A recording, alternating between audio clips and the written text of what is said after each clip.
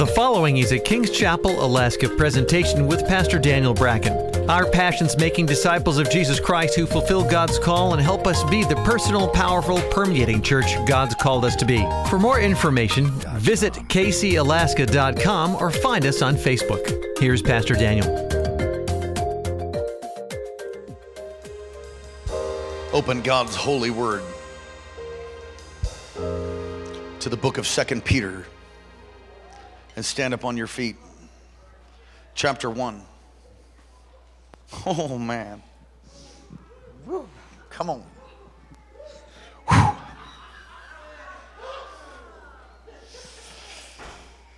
Oh, hallelujah. 2 Peter. Stand up on your feet if you're able. If you're not able, I understand. Then just stand up on the inside and we'll pray that you'd be healed. We stand up for just in honor of the word, and if you're not able or not comfortable doing that, that's fine also. Are you ready? 2 Peter chapter 1, verse 1, reading from the New King James. We will read 11 verses tonight. Simon Peter, a bondservant and apostle of Jesus Christ, to those who have obtained like precious faith with us by the righteousness of our God and Savior Jesus Christ.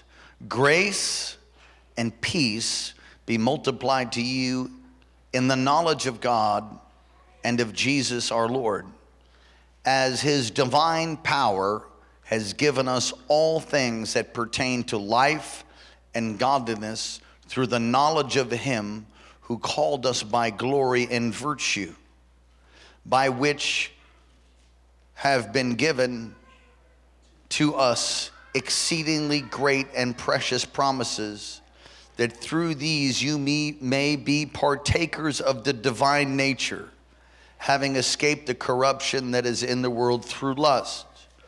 But also for this very reason, giving all diligence, add to your faith virtue, to virtue knowledge, to knowledge self-control, to self-control perseverance, to perseverance godliness, to godliness brotherly kindness, and to brotherly kindness love.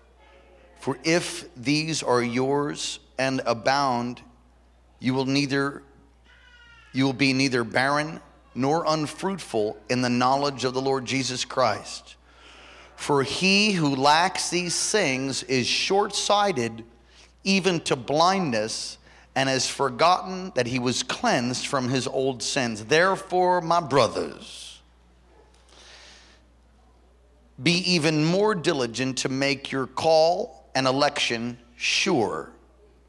For if you do these things, you will never stumble. Another version says you will never fall. For so an entrance will be supplied to you abundantly into the everlasting kingdom of our Lord and Savior, Jesus Christ. Father, thank you for what you're going to do. Come on, ask God to prepare your heart for the word. Lord, we want to be good soil. Lord, we want the seed of your word to be good soil, to fall in good soil. So Lord, prepare us even now. Lord, you have brought us here by divine appointment. Could have watched a movie tonight. Could have gone out to dinner tonight. Couldn't have gone to bed early tonight. No, you have gathered people tonight to hear your word, a hunger for your word. And at the entrance of your word comes light. The unfolding revelation of your word brings truth and light. So speak to us, illuminate our hearts, change us, I pray. Give us living understanding. May we never be the same. In Jesus' name, amen and amen. Amen. You may be seated. We do have notes for you.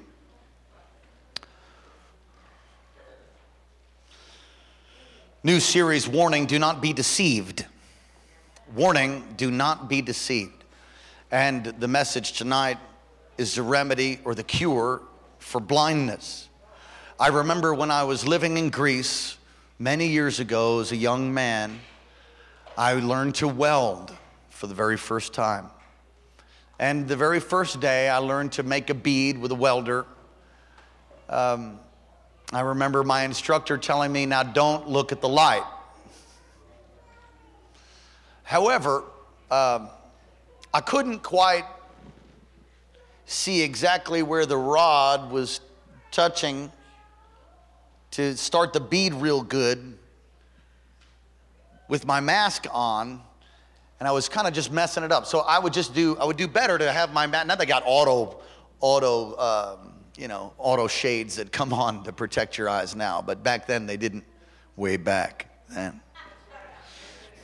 And so I would start the bead, and then I would pull my mask down, and I would see exactly where it is, and I'd make those swirls. And I got to be pretty good at it. I did it all day.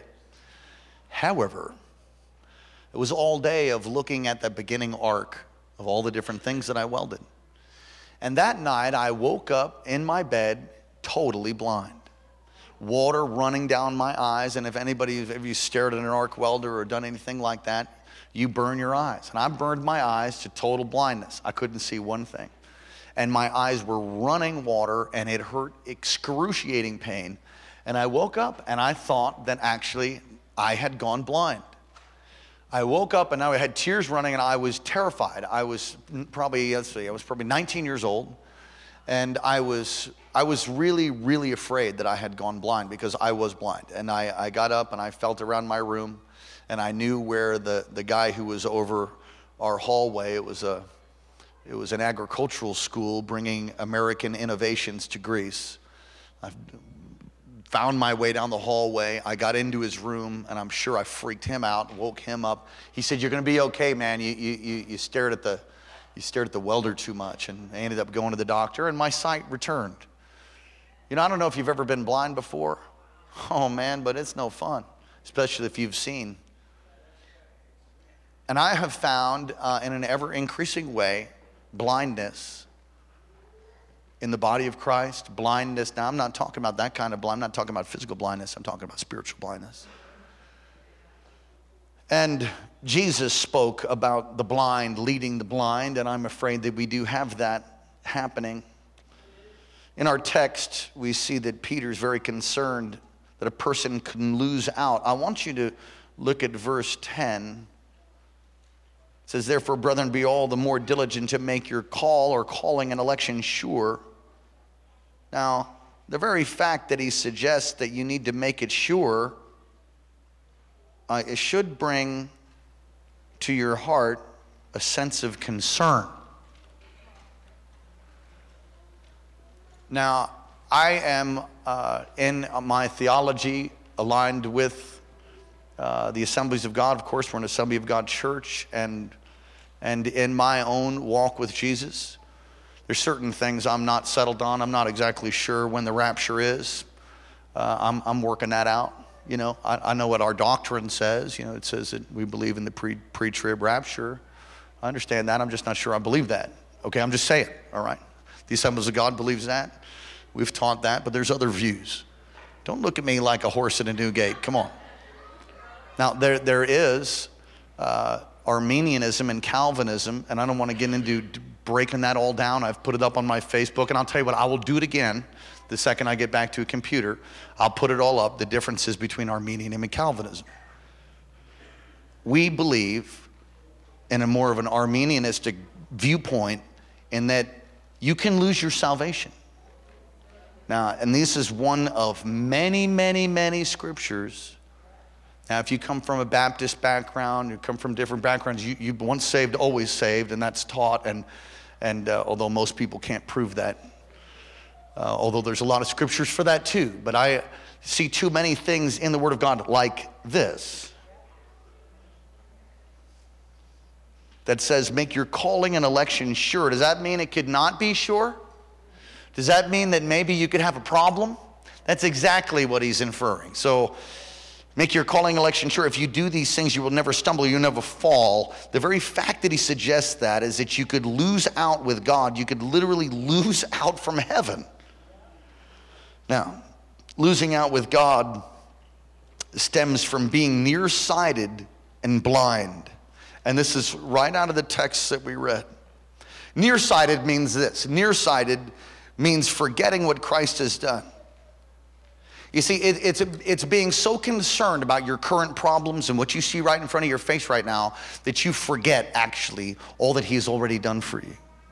And that's called nearsightedness. And actually, by being overwhelmed by your circumstances and forgetting what Christ has done for you, you can lose out with God. But secondly, he uses the word blindness to the importance of growth spiritually. Now, I want to tell you, we have an epidemic. In this church? Sure, I believe we do. In this church, yes. In the body of Christ? Oh, absolutely, positively, yes. We have people that will go to church for 15, 20, 30 years and be just as spiritually knuckleheaded from the day they first walked in. They've not grown in God. They don't know about the deity of Christ. They can't prove anything. Just because they've come to church and think that's okay, but they wonder why they have lost out and don't have joy and don't have victory. Don't be blind. Everybody say, don't be blind. You get the idea you can just hang out and everything's just going to grow and you're going to grow in God. That is absolutely positively not true. You need to be diligent. You need to make every effort to grow in these areas, and we're going to talk about them tonight. And many of you are going to be totally convicted.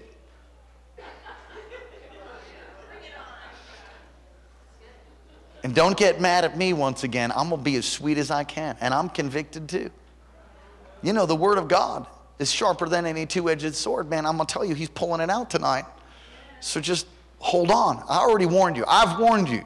All right. You don't want to be blind to the importance of growth spiritually. You all have notes? You filling your notes in? Good. You go preach it to somebody else? You all right? Good. All right, how do you say, Pastor, well, how do I live in such a way in this evil world and keep my eyesight clear? I don't want to be nearsighted. Come on, if you want to be nearsighted, raise your hand. Don't do it. You want to be blind? Nobody wants to be blind. We all want to grow in God. I want everything God has for me. Am I the only one? No, we all want to grow in God. I think if your heart's right, I mean, you really want everything that God has for you. So how do you keep from losing your spiritual eyesight? How to keep from losing out with God? How to not fall is another way to say it. I don't ever want to fall. Listen, I've fallen before. Long ago. On fire. Winning souls. Stopping buses in the street to witness to the bus. I'm talking on fire. Crazy, full of the Holy Ghost, on fire, unstoppable. Went from that to total wipe out, rejecting Christ. I've done that long time ago. I ain't ever going back there again. By the grace of God, as I do my part, he will certainly do his. Look at this with me. What are we to remember? Remember what we have. Grace and peace be multiplied to you in the knowledge of God. Look, you and I need his grace, and we need his peace every day of our lives. I need his grace. I need his peace every single day. And that's been given to me. That's been given to us. So we need to learn to rejoice in it and remember. Look at 2. His power has given us everything we need for life and godliness. I can't tell you how many times I've quoted that scripture to myself when I've faced something that I didn't think I could do.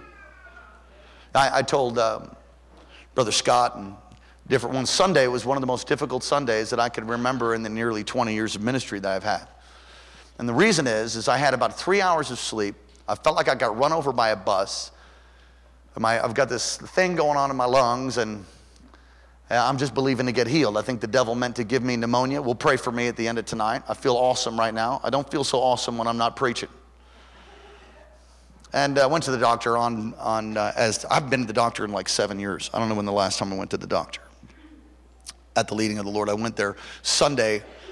I just needed somebody to prop me up. Does anybody know what I'm talking about? I got here Sunday, and I'm just thinking, man, I can do all things through Christ who strengthens me. That's cute and everything on a mug and all that until you're really at the place where you really actually need him. In my weakness, your strength is made perfect. Until you feel so weak that you can't get up.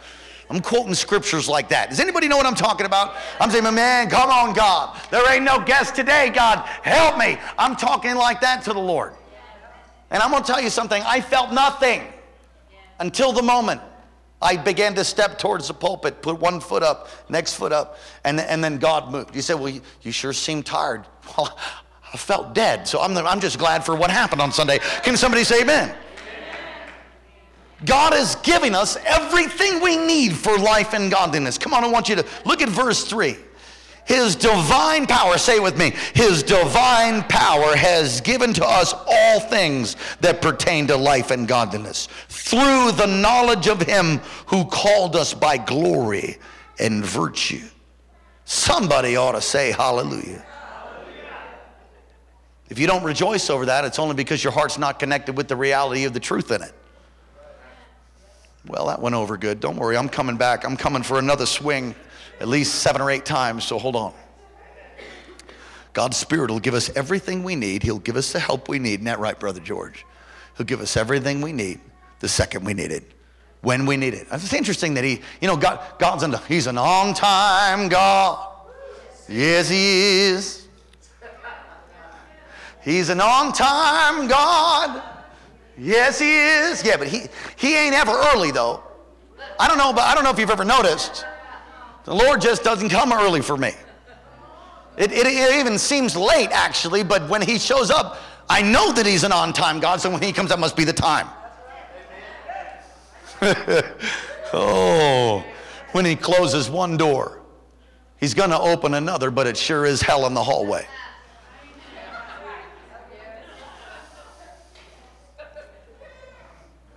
Look at 3. He's given us his precious promises. These are the things that God has given us. His precious promises, right in the blank. And through them we may participate in his divine nature and escape the corruption. This is the NIV now. I just like the way it said it. I put it in your notes. Escape the corruption in the world caused by evil desires. Wow, that's amazing. God's given us promises. I mean, you might make a promise, but you might not keep it. God makes a promise, he don't even know how to not keep it. Because he's God. He's faithful. He's long-suffering. When he says he's going to do it, he's a man that he's not a man that he should lie. When he swears by himself because there's nothing else to swear to. When God gives you a promise, that's it. And his promises of God, as the Bible says, are yes and amen. The Moffat version, not an ambiguous blend of maybe. Amen means it's done, it's finished, it's over. That's what amen means. So when you say, be healed in Jesus' name, amen, it's done, it's finished, it's over. That's what amen means. And we just say like, amen, but don't even really know. It's done, it's finished, it's over. He's given us promises. Come on, somebody say, I got a promise. Yeah, you have over 7,000 of them, actually.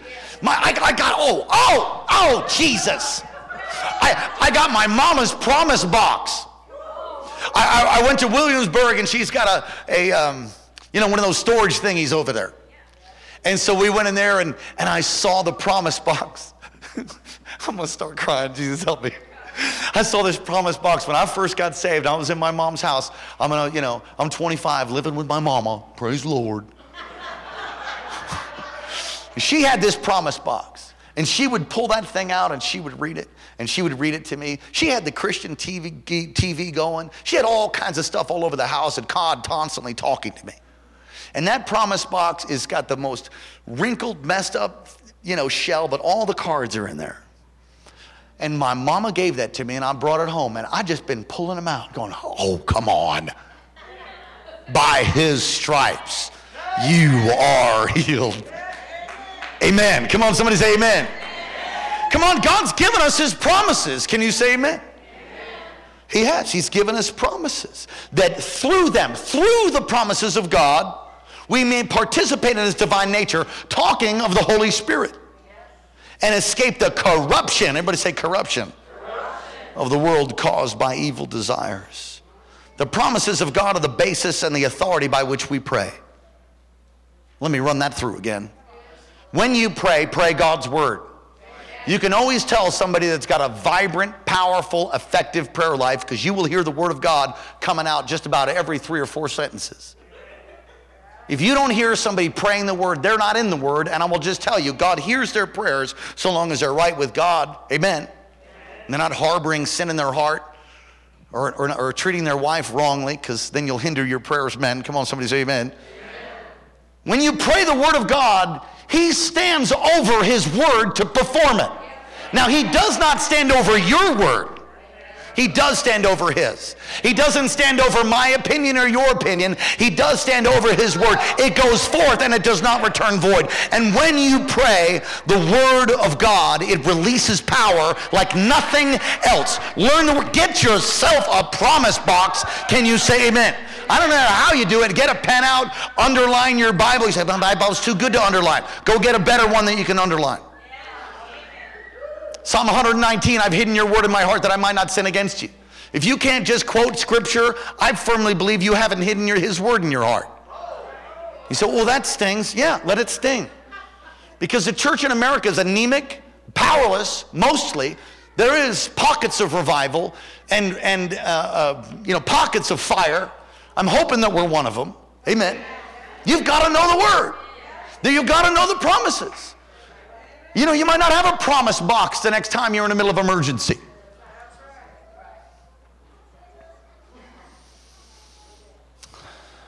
You can be free from hopelessness. You can be free from greed. You can be free from lust. You can be free from anger. You can be free from that which torments you in Jesus' name by getting the promise that correlates to whatever that bondage are. You listening to me? You listening? Whatever bondage or struggle you face, there is a promise to beat the snot out of that thing, up one side, down the other, and stick a sword right in the heart of it that it'll never plague you again. But here's the thing. Most people never get the word out and beat that thing up. You've got to learn to wield this thing. It's the only offensive weapon you have, according to the book of Ephesians. The word, the sword of the Spirit. Some of you guys' sword's still in the scabbard. It's rusty, maybe. Maybe you don't even know you have one.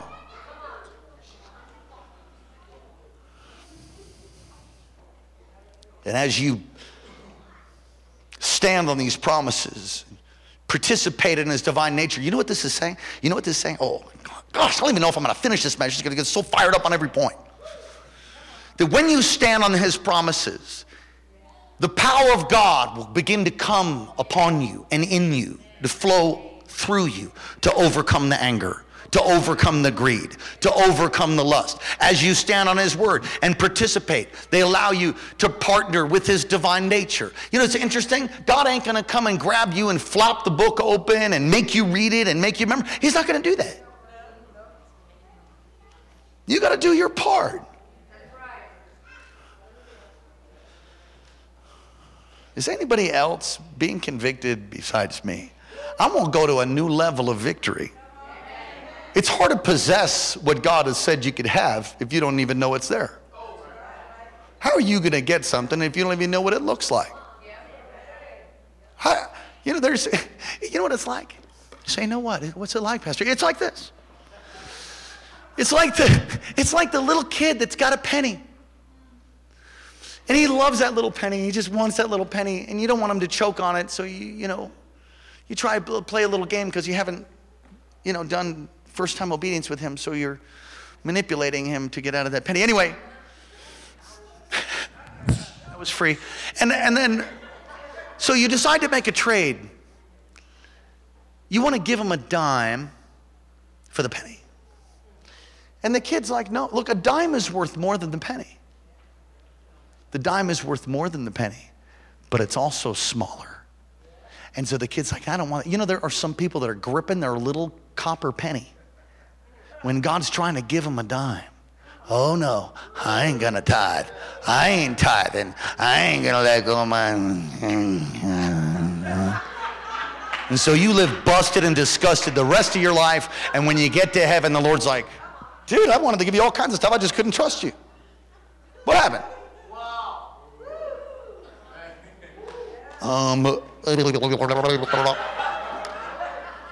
Just wanted to hold on to my little penny. Psalm 119, verse 30. The entrance, I like the King James here, the entrance of thy words giveth light. Let me read this again. He has given us precious promises. Look at 3. Get it in your spirit. Get this in your spirit. He has given us precious promises that through them, through what? Through the promises, we may participate in his divine nature. The promises are the Word of God. The Word of God is alive. It's living and active. It's not the Reader's Digest. Come on, it's not People's Magazine. It's not the Wall Street Journal. It's the Word of God. And when you get the Word of God, come on, heaven and earth will pass away, but his Word will remain, will endure forever. When you get the Word of God, when you get the promise, and you get in that thing like a howitzer, and you face the obstacle that's before you, you just mow it down. You just cut it in half. And what do you mean the Word of God? Yeah, that's because you're not involved in a small group or a cell group or got involved in classes and really grown. Just thinking that God's going to just pour some anointed solution into that head of yours. It's totally not how it works. Okay. There's things that God has done. Now there are things that we need to do to grow. God has given us the power of the Holy Spirit. God has given us his word. God has given us his name. God has given us everything we need. But if you don't pick up the tools and you don't involve yourself in the promises, honestly, some people here will be content to go home to live the same busted life you got. And you don't have to. Now, I'm going to tell you something. One of the things that just, 2 things that cause change. Enough pain or information. And what I mean by information, revelation. In other words, I don't think I have to do this anymore.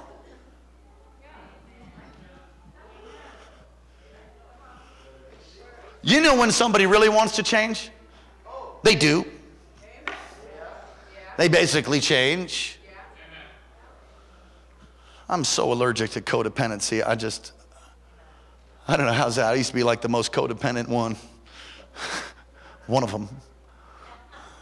And now I just choke. I break out in hives. Somebody tries to manipulate me or get me to be their savior or something. I used to be Pastor Jesus. Like I tried to play Jesus. Oh. That's a painful thing. You want to talk about painful ministry? Yeah, it's painful. I was not very good at playing Jesus and being somebody's savior. Well, some of you constantly trying to rescue. Throw them overboard, man. Throw Jonah overboard.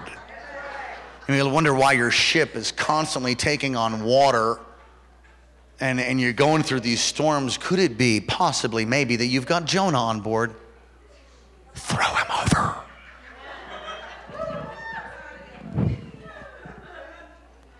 And it's amazing what'll happen. In love, of course, in love. Amen. Throw him to the fish. In love. Gosh, I feel the Holy Ghost. I'm going to say one more thing. Some of you are constantly trying to rescue your loved ones. Man, let them hit the floor. You know something, that reminds me of that prophetic vision of all that chicken wire. Does anybody remember this? And a whole bunch of full-grown babies all up on top of the chicken wire. Just, feed me. They're full-grown, but they're lying there waiting for their diapers to be changed. And pastors and ministers running everywhere to change diapers and put in bottles everywhere, just trying to go everywhere. And it was like the Lord just came with a set of wire cutters. And he cut all the wire and all those babies fell to the ground. Of course, they're adults, actually. The moment they fell to the ground, boom, they stand up and begin to grow in God. Some of them got bruised, sure. Some of them got hurt, yeah. But they began to stand up and feed themselves. Well, we should probably move on to the next point. Everybody say, I've got a responsibility. Look at verse 5. But for this very reason, giving all diligence. or every effort. Give all diligence. Every effort. Add to your faith virtue. To virtue, knowledge. To knowledge, self-control. Self-control, perseverance. Perseverance, godliness. To godliness, brotherly kindness. To brotherly kindness, love. Now this is fascinating.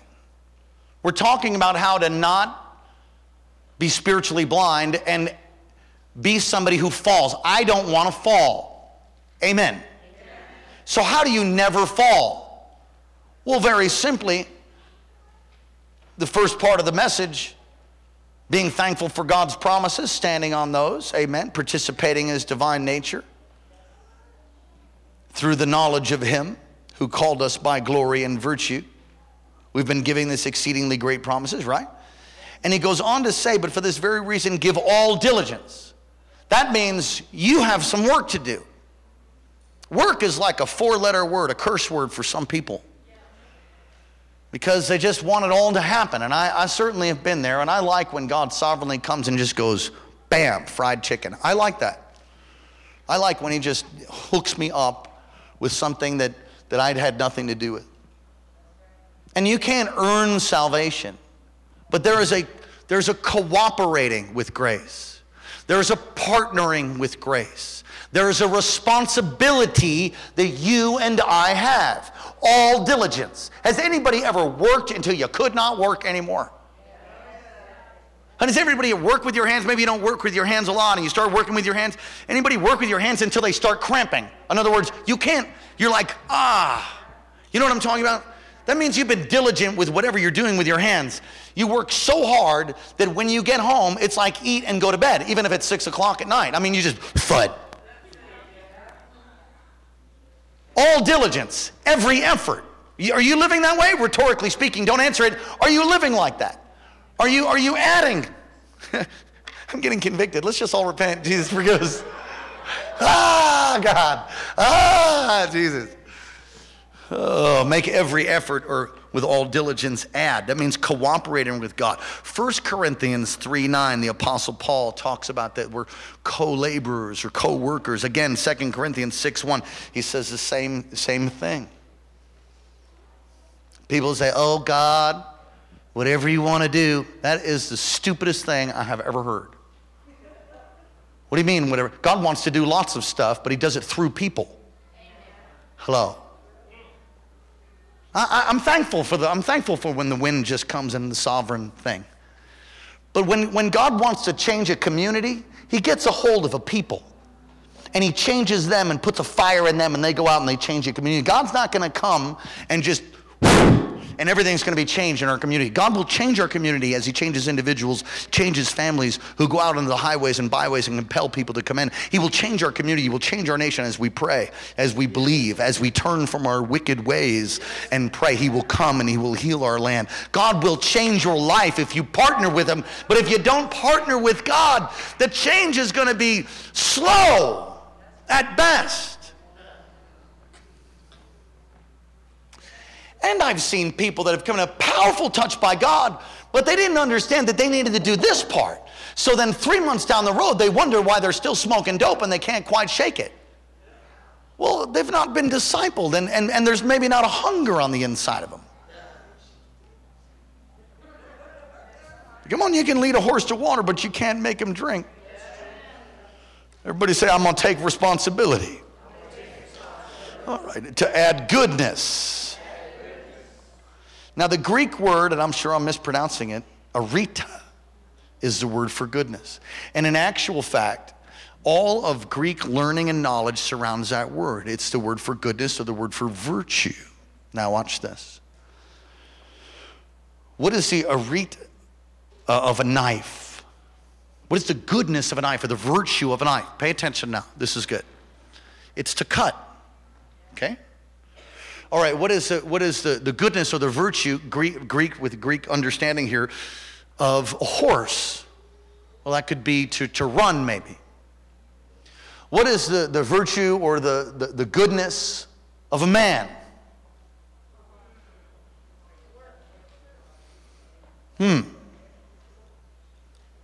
Well, let me ask you this. Who is the greatest man ever? Jesus is God's virtue or arita in the Greek.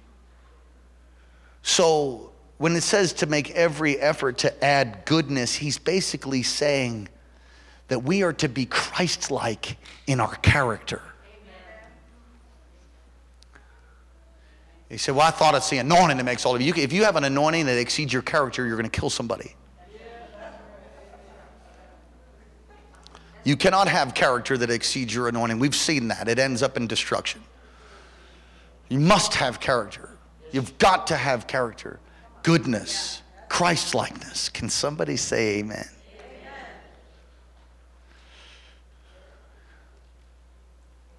Truest, greatest humanity is being like Jesus.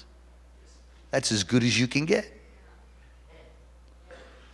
Then, number 2, make all diligence to add goodness, to add knowledge. Now, Peter is dealing with a problem, which is really the early stages of Gnosticism, which is Gnostics believe that through some secret knowledge, and I'm being very simple tonight, through secret knowledge you can obtain greatness or even God-likeness.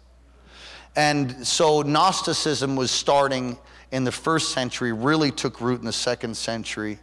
And he's dealing with that here to add knowledge. And by the way, it came out of Greek philosophy, and it's all over our campuses today.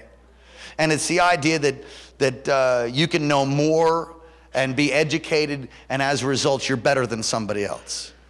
I'm going to tell you something that is absolutely not true.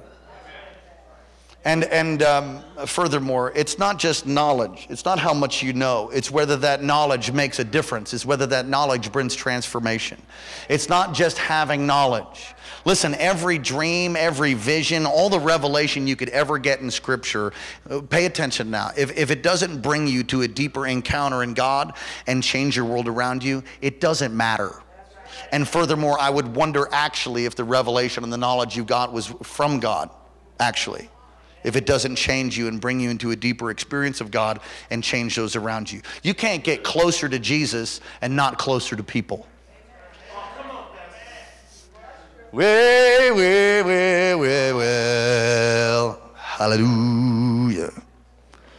As you get closer to God, you will get closer to people. You've got to grow in knowledge that transforms us. It's not just knowledge. It's the knowledge of God. And the knowledge of God will change you. And you can't say that you've grown in the knowledge of God and not be changed. And I will tell you something, I don't know. Here's where I just got to ask God to help me. So I'm going to ask him right now. I'll be right back. Lord, help me.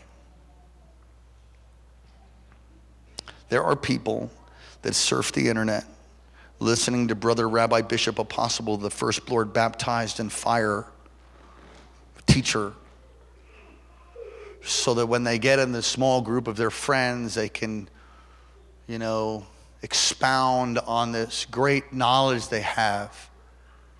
And not one thing is changed on the inside of that person. And I will tell you that such knowledge like that is the kind of knowledge that puffs up and is no good for anything. When God touches you with revelation and with truth and the Word of God, it will change you because the entrance of His Word brings light. Don't get caught up in learning a whole bunch of facts. And there's people that have died by degrees. Does anybody know what I'm talking about? Got more degrees than a thermometer and they can't cast out one devil. I'm all for education. I'm continuing to educate myself. I think education is good. But it's not education that makes a world changer. It's the knowledge of God lived out in your life. Every experience and the dream that you have will play out in the soil of your relationships. Come on, smile at me. The revelation you have from God or the love of God will play out in the soil of relationships. And if you have no friends and nobody will be friends with you and you can't connect with anybody, you need healing and deliverance. And I don't care what dream you had, God wants to heal you. God wants to deliver you because you need to be in relationship with people. And there's been so much emphasis on angels and all that kind of mess. And listen, I believe in angels. I'm just saying, you've got to add to your walk knowledge, but it's not just knowledge, it's knowledge applied. It's wisdom, working it out in your life, touching and changing lives. Amen. And your own life being changed. All right. Come on, somebody say amen. Amen. Hebrews 5, put this up. Hebrews 5, I think it's verse 14. You want to know what real knowledge played out. When you get mature and you've got knowledge. Here's the point. Here's what true knowledge should bring you to. Hebrews 5, verse 14. Turn in your Bibles. But solid food belongs to the full age, talking about maturity. That is those who by reason of use have exercised their senses to discern both good and evil. God wants to give you knowledge so you can grow in your relationship with him. Why? So that you can discern that which is him and that which isn't. And it really is that simple. And when you know somebody's mature, it's because they can discern good and evil.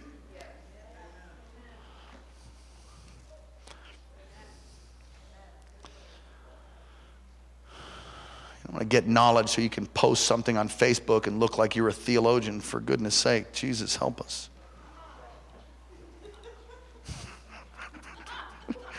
Well, praise the Lord. Let's look to number 3. The pseudo-intellectual thing is so irritating to me. This is a Monday morning quarterback type. Well, number 3, anyway, praise God. Oh, this one's brutal. This is brutal. Let's all pray for help. Help, God, help, Jesus. Okay, add self-control. Look, ethics and knowledge go hand in hand. Knowledge and ethics go hand in hand. When you grow in the knowledge of God, you will have self-control. Oh, I know, I don't like that too much either, but it's true. You see, when you're growing in the knowledge of God, then self-control will come. When you have his divine nature and you're cooperating with his divine nature, you're going to spin off in some fit of rage. Hello, is anybody listening? You're not going to spit off in some fit of rage because you're growing in the knowledge of God. And self-control, I mean, that's part of the fruit of the Spirit. If what you're learning is not producing in you self-control, Jesus, help me.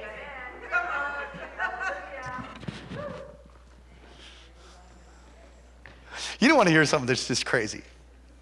Now, my wife doesn't know this, but she's online. I love you. Tonight, I am rushing. I'm late. I'm worked on this thing till 6:45. I got to rush up, clean up, change, get my act together, print my notes off, jump in my truck, and get here by 7. I'm not going to make it. I mean, I came in late. I don't know if you were here. Some of you were late, so it's all right. Anyway. Came in about 7:04, 7:05. It's overcoming all kinds of stuff. Now, I came downstairs, and my wife was going to pick up my prescription, which I'm on these antibiotics, which, I mean, God's got to speak to me to go on antibiotics. I just never go on them. But he did, so I am. And so I had to get a refill. So she was going to get those, and I need to take that. It's good to take them at the same time of the day, every day, whatever. So I come downstairs, and she says, I didn't get your antibiotics. I mean, it was the craziest thing. It's like my blood just boiled instantaneously. It was just all, Now, she doesn't know that. I love you, baby. Amen. You know why? Because I knuckled that thing down and killed it. So I've got my computer. I come downstairs. I'm rushing. I get my notes. And she's making me a cup of tea. I got to take my antibiotic, get in the truck. I got to drive over here. And so my whole plan is foiled. Because I don't have my little antibiotic. And she says, I don't have your antibiotic. And I was about this far from my chair, and my blood boiled, and I tossed I didn't throw it. I tossed my computer, which I normally don't do, into my lush chair that I study and get the word of the Lord from. Not from the chair. I don't get the word of the Lord from the chair for all you people out there. I'm in the chair when I get the word of the Lord from the Lord, not the chair. Okay, so I just kind of toss it, and immediately self-control. I thought, oh gosh, Jesus help me. Now, do you know why? How many of you think that was the Holy Spirit in me that said, dude? Yeah, now if you're not studying scriptures like this and you're not getting the Word of God in you, you won't even have the thought of controlling yourself. When you grow in knowledge, add self-control. If what you're learning is not producing self-control, something's wrong. Okay, number 4. Add perseverance or endurance. You got to stand against 2 forces, basically. I mean, you got the world and the devil out there. You have that pressure from outside. There's external pressures and internal pressures. Everybody say that. External pressures and internal pressures. Oh, yeah. And by the way, your inward reality will create your external circumstances. So if you have constant chaos and turmoil on the inside, that is absolutely what you'll have on the outside.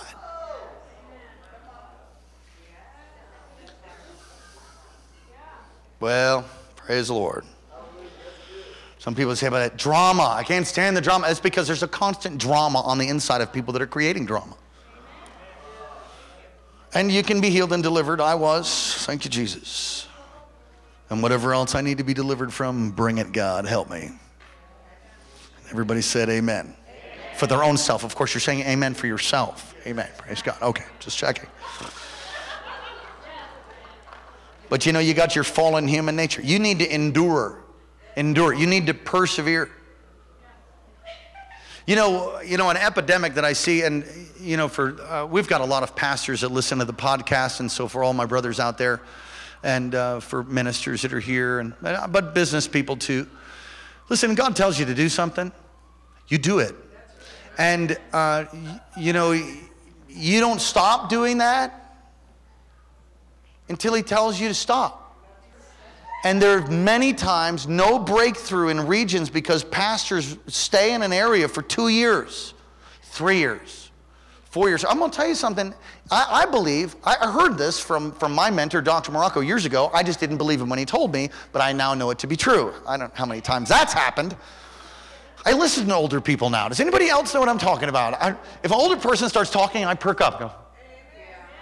Yeah, because I thought I knew everything, and then I realized I didn't know anything at all. And the more I know, the more I realize the little that I know.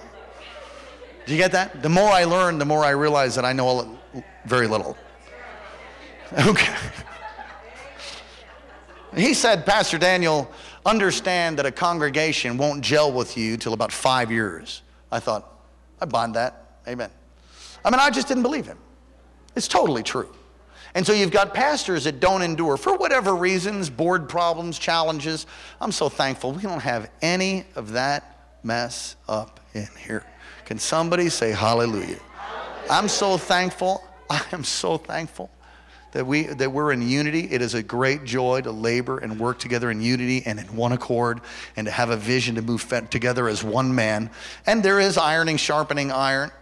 But there are people that quit. What are you going to quit? Where are you going to quit to? God tells you to do something, do it. And don't stop doing it until He says stop. Perseverance. I had to persevere on Sunday. It was top 10 difficult Sunday for me. I'm not looking for the violin to play. I'm just saying it was hard. I mean, my body's going, stay in bed. No, no, I bind you. Jesus, help me, God. Here, what am I going to do? Oh, Pastor Alex, can you preach for me? Will you please preach for me? I'm not feeling well. It's not who we are.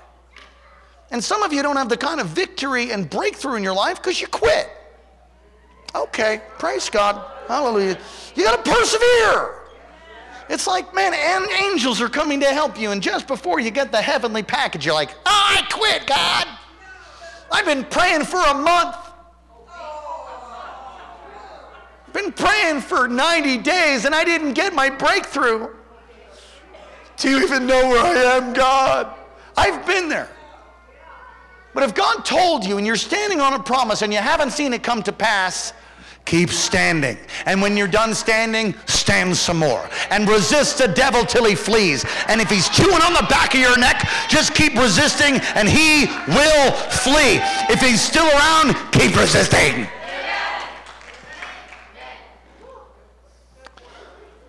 Everybody say persevere. Excuse me.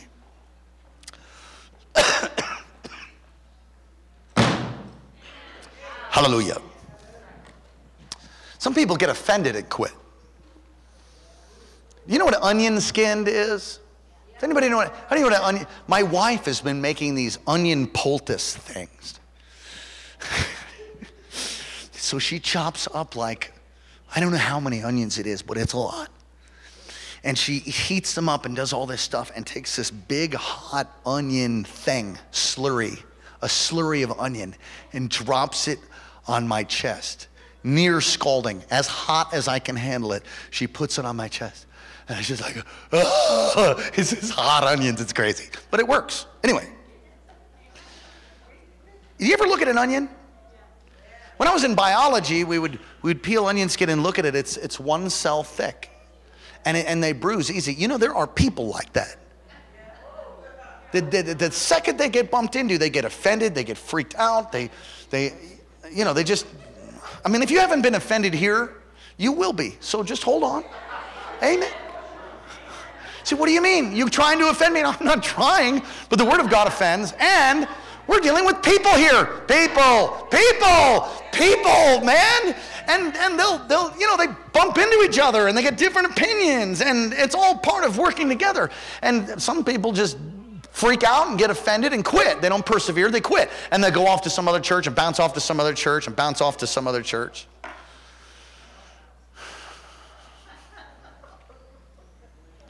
Well, 5, add godliness, and that is reverence. Interesting Greek word, because it next connects with a big word that we get pious from, and it's a sense of duty.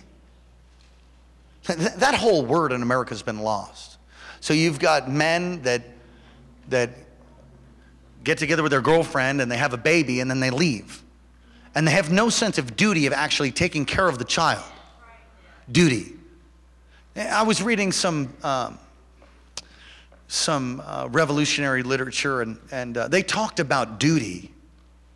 Their duty before God. That's not a warm, fuzzy feeling. That's like doing what the right thing is. No matter how you stink and feel about it, you do the right thing.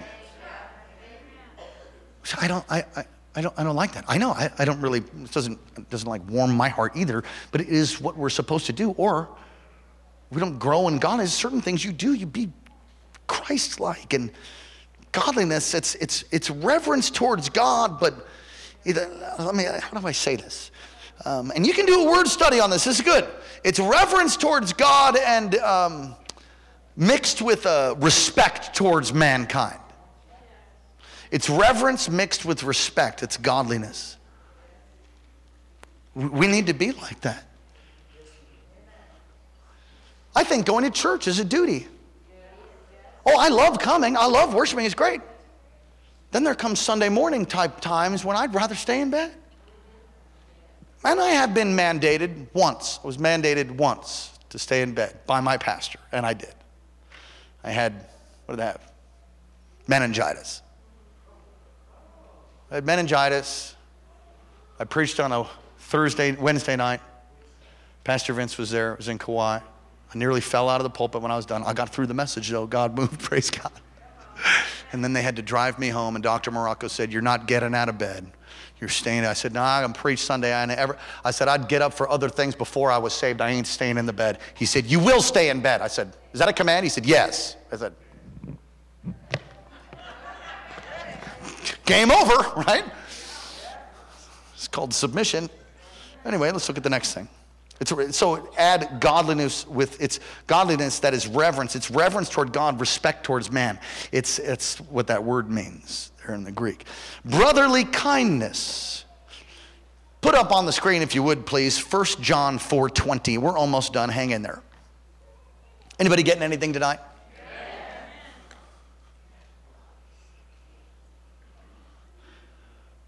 1 John 4:20, if someone says, I love God, and hates his brother, he's a liar. For he who does not love his brother whom he has seen, how can he love God whom he has not seen? Well, let's all read that again. It's on the screen. If you're able to read, just read it right out loud. Amen. Whoever claims to love God yet hates a brother or sister is a liar. For whoever does not love their brother and sister whom they have seen cannot love God whom they have not seen. Whoa. Well,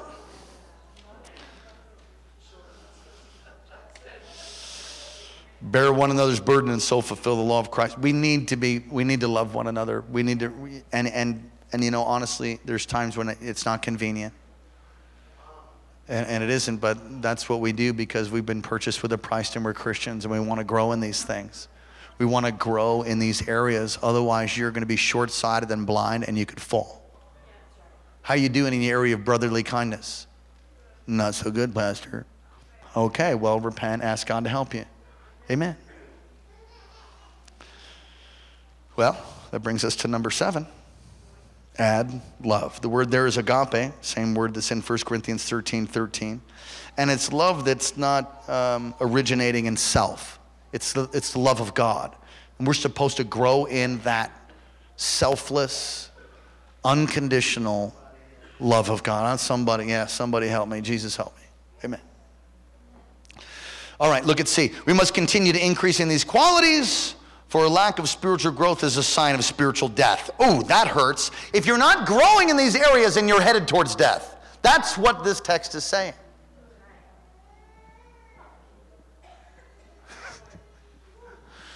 So if you're not growing in these areas, you're like, I'm like dead already, Pastor. I'm failing all these. Well, you know, it's a new night. It's a new day. His mercies are new every morning. It's morning somewhere. Praise the Lord. You can start today. You can start right now. Don't be under some kind of condemnation from hell. Just decide today that you're going to do that. I remember the first time I heard this text. So maybe you're hearing it for the first time. Maybe you're hearing a message like this for the first time. Don't like slide under the pew and, you know, let the devil beat you about the head and shoulders. God brings messages like this so we can grow, so that we can live lives, not so that we would fail, not so that we would feel like we're a bunch of worms that should just go outside and die. No, so that we can flourish and be like Jesus. Amen. And grow, participate in his divine nature and fulfill everything he has for us as we stand on his precious promises until the day of Christ Jesus. He wants you to have victory. He's trying to get you to have victory. And if you don't grow in these things, then you're basically moving towards death. Listen, across America, churches do not have Sunday nights. And many have canceled their midweek. And I will tell you that it's a tempting thought. I thought about it. I prayed about it. I thought, you know what? Maybe we shouldn't have Sunday night. And the reason is, Sunday is grueling for me and my staff. And I had somebody tell me, they sent me a message on Facebook and say, pastors are the laziest people I know. I'm thinking, what? I think maybe that could be the case. You see, you could get into thinking that what you're doing is too much work or something. You've got to be led by the Spirit, all right, bottom line. But I think mostly America doesn't have Sunday night and midweek services is because pastors have gotten lazy. When I first came here, I was told that we should never have a Sunday night. You should just never have a Sunday night because people aren't going to come, because people don't come to Sunday night service in Alaska. Can I tell you something? It's a little bit of a light attendance tonight, but I mean, there's a decent amount of people here. It's midweek. Our Sunday night is one of our strongest services. It is powerful. We have people that cannot make it Sunday, and Sunday night is their church. We have people that come like that. Why would we do that? Why? And the volunteers, God bless you. The volunteers that work so hard behind the scenes. You labor many times without a thanks, and that's certainly not our plan. I thank you. I thank all the volunteers, and you can spread the word. We so deeply appreciate laboring together with you. It is a team of people. Why do we do what we do? Simply because we know this text, that if you do not grow in these areas, you will fall. And I'm going to provide every opportunity. As long as I got breath, I will provide every opportunity along with you valiant people to provide the Word of God. Come on, you get in the Word of God tonight. Can somebody say amen? Amen. Changes, amen. All right, God's speaking to us as I conclude. All of us can fall. Every one of us can fall. We must live in such a way that minimizes the possibility of falling. 1 Peter 5:8, the devil prowls around like a roaring lion. We talked about hedges recently. You know, he's out there. He's toothless for those who are under the hand of God's protection, but he's still out there. They want to try to gum you to death.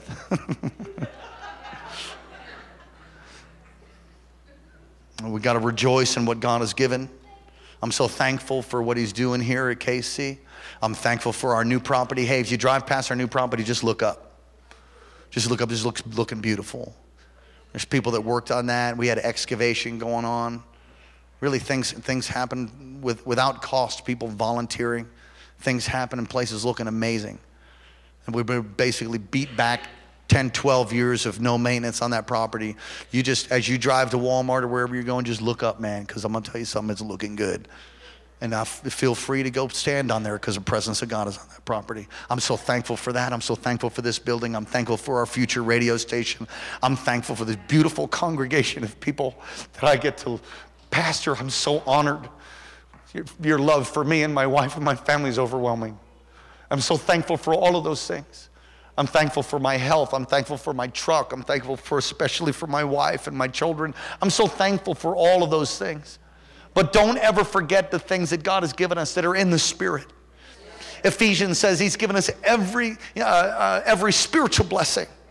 Every spiritual blessing in heavenly places. And when you begin to forget that, you get nearsighted. Don't forget about the blood. Oh, don't forget about the Word.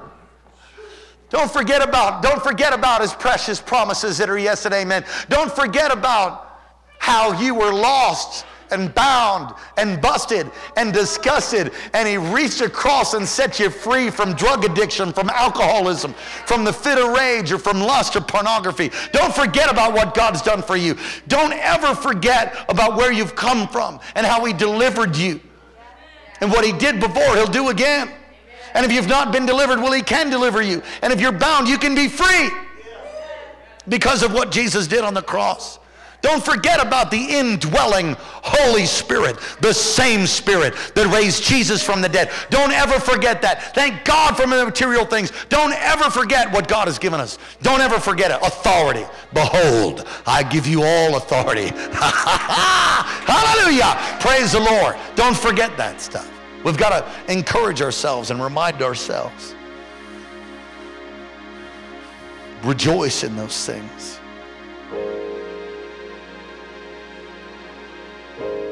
I can always tell when somebody is connected with the truth of the living Word.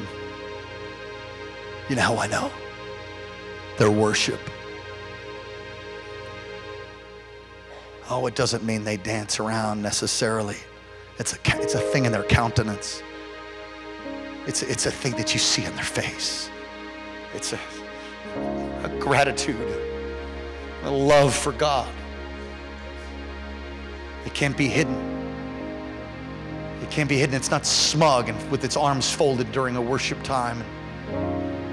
I mean, even when you're depressed, somebody who's really connected with God, you're going through hard things, you just tap into him. He's not in depression. Come on. You can always tell. We need to rejoice.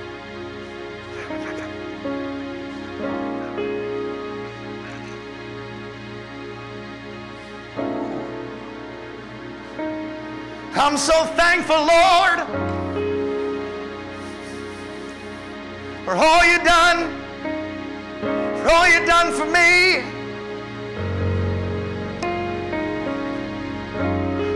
You're so wonderful, Jesus.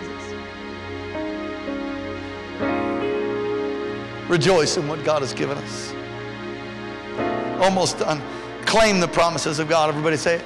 Claim the promises of God. You got a war with the word. By his stripes, I am healed.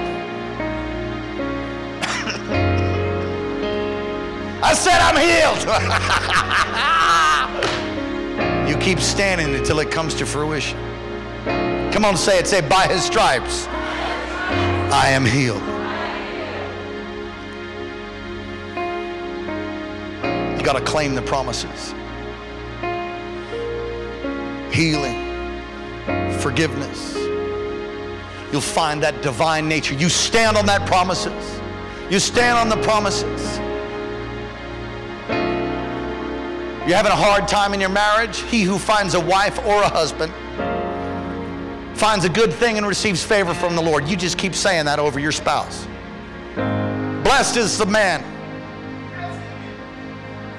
who has children around his table.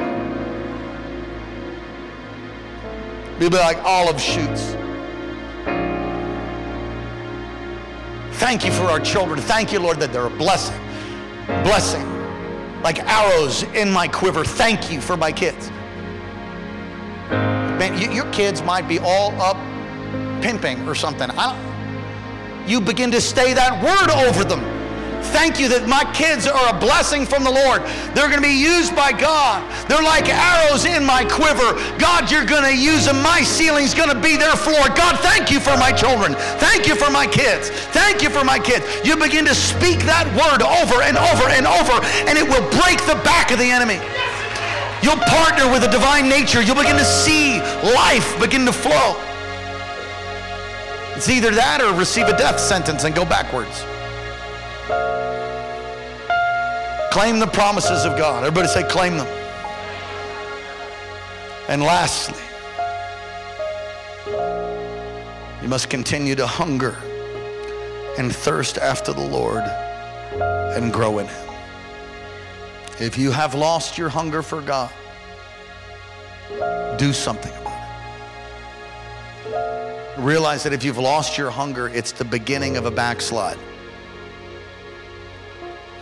So I just don't feel His presence. Well, He didn't move, honey. So I just don't know where He went. Well, He's the same, so draw close.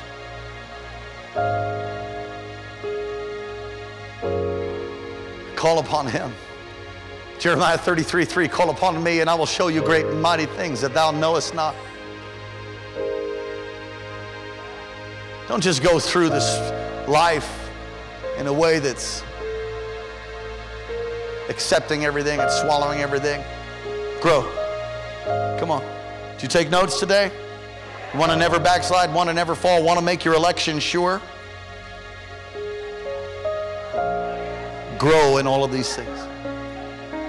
And that's what you're to do. That's what you're to do as a believer. You grow in those things. And if you do, you'll excel.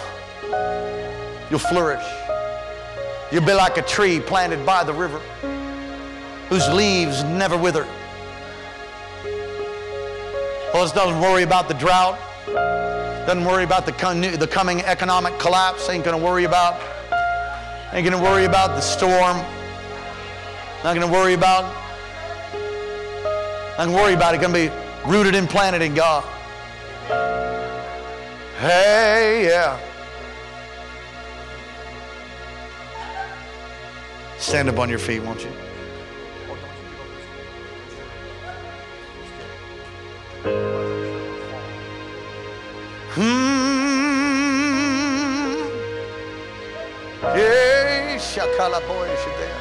Come on, lift your hands to Jesus.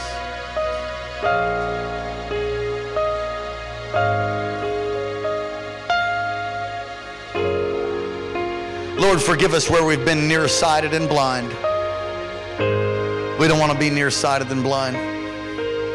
We want to make our calling and election sure. We want to partner with you. Lord, we take responsibility Come on, some of you are not big and strong in God because you're not taking responsibility for your growth in God. You expect God just to come and like put in a chip or something. That's not how it works. You need to get your Bible out. You need to pray. You need to get in small groups. You need to get in realities classes. You need to develop relationships. You need to cut off some other stuff, and you need to plug in. God wants to make you a spiritual athlete, but you're anemic in your faith because you've not really gotten a hold of the Word of God. Don't really know how to pray, press in, and possess the promises. And I'm not trying to beat you up. I'm trying to wake you up. I'm trying to shake you up. Come on, you're going to walk in victory. You're going to walk in power. You got to get a hold of the Word of God. You got to mix faith with it, and then His divine nature will come and empower you. The precious promises of God will empower you, and you won't fall. You'll make a difference in this earth, and then when it's all done, you'll stand before the throne of glory. When your this brief moment of life is over, you've not yielded to your flesh, but you've persevered, you've loved, you've been growing and adding the knowledge of God.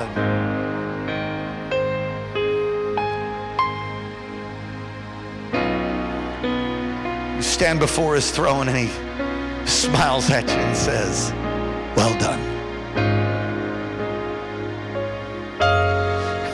I gotta say this.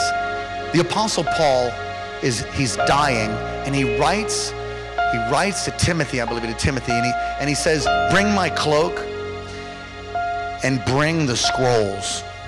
The dude is about to go to heaven. He knows it. It's over, basically. And he asks for the parchments. He asks for the Word of God. Don't you think he would just be done? No, he knew that he could continue to grow. Y'all need to eat the scroll. Everybody here needs to eat the Word. No matter how old or how young you are. Can you say amen? Did you get something from God? Put your hands together for Jesus, won't you?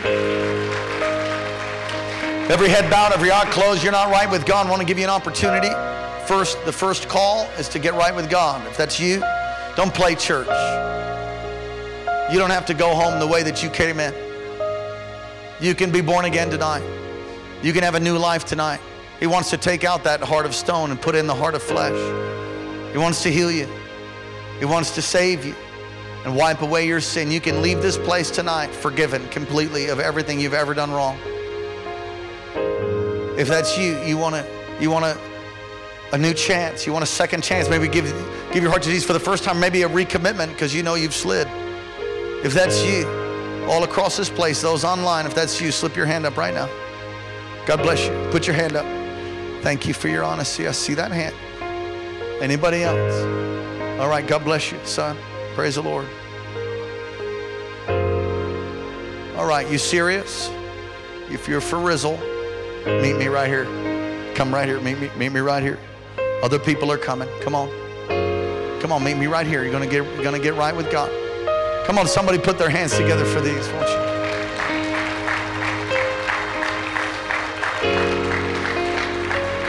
Awesome. Come on, put your hands together. Hallelujah.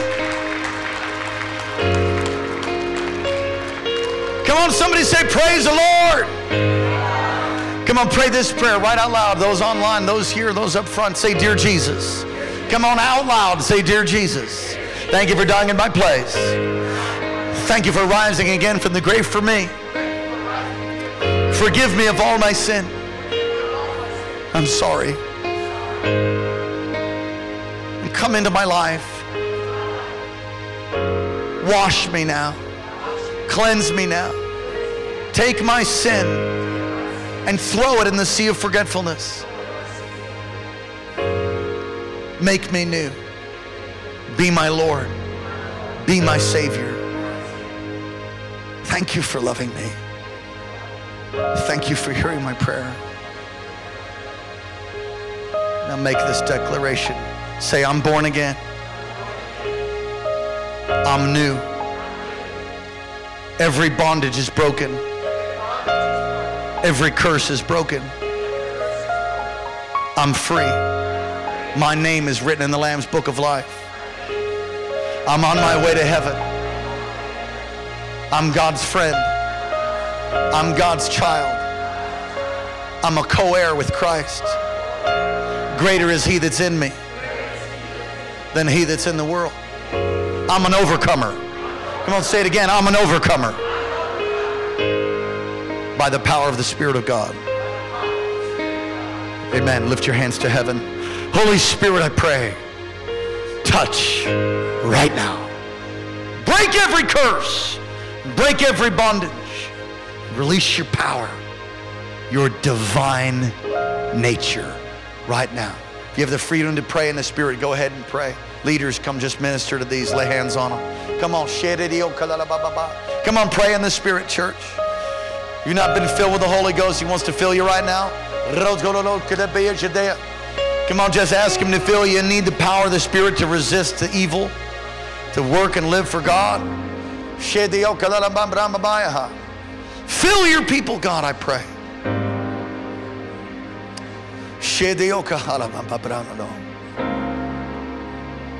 Amen. They're going to continue to minister to these up front. Take someone by the hand as we close tonight.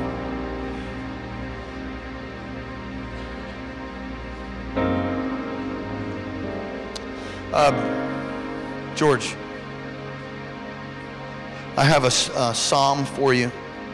I saw even a bow being pulled back in the hands of the Lord, and I saw an arrow loosed, and it was towards the assignment of the enemy that has targeted you. And I heard the Lord say, I'm piercing its liver.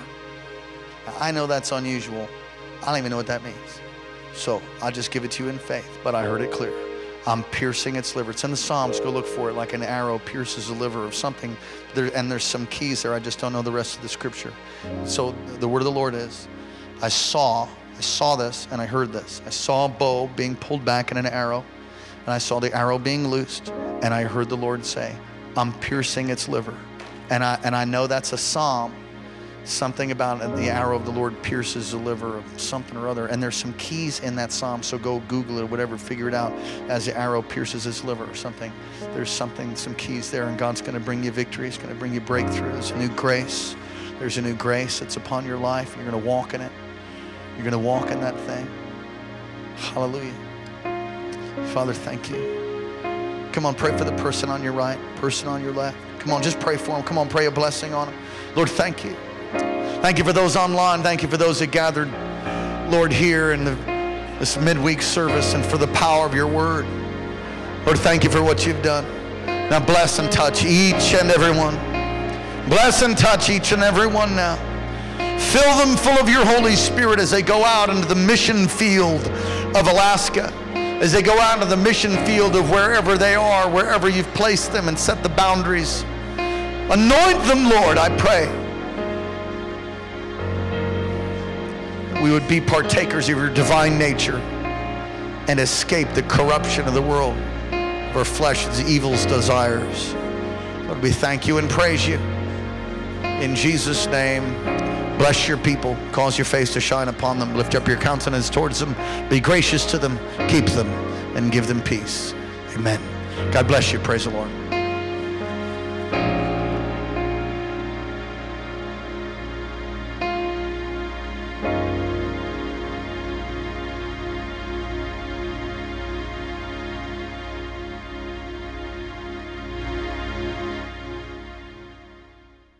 Thanks for listening to Kings Chapel, Alaska, and Pastor Daniel Bracken. Our passion is making disciples of Jesus Christ who fulfill God's life call and help us to be the personal, powerful, and permeating church God's called us to be. Get in touch with us anytime at 907-357-2065, 907-357-2065, or online at kcalaska.com, kcalaska.com. Friend us on Facebook and follow Pastor Daniel's tweets at Alaska Revival.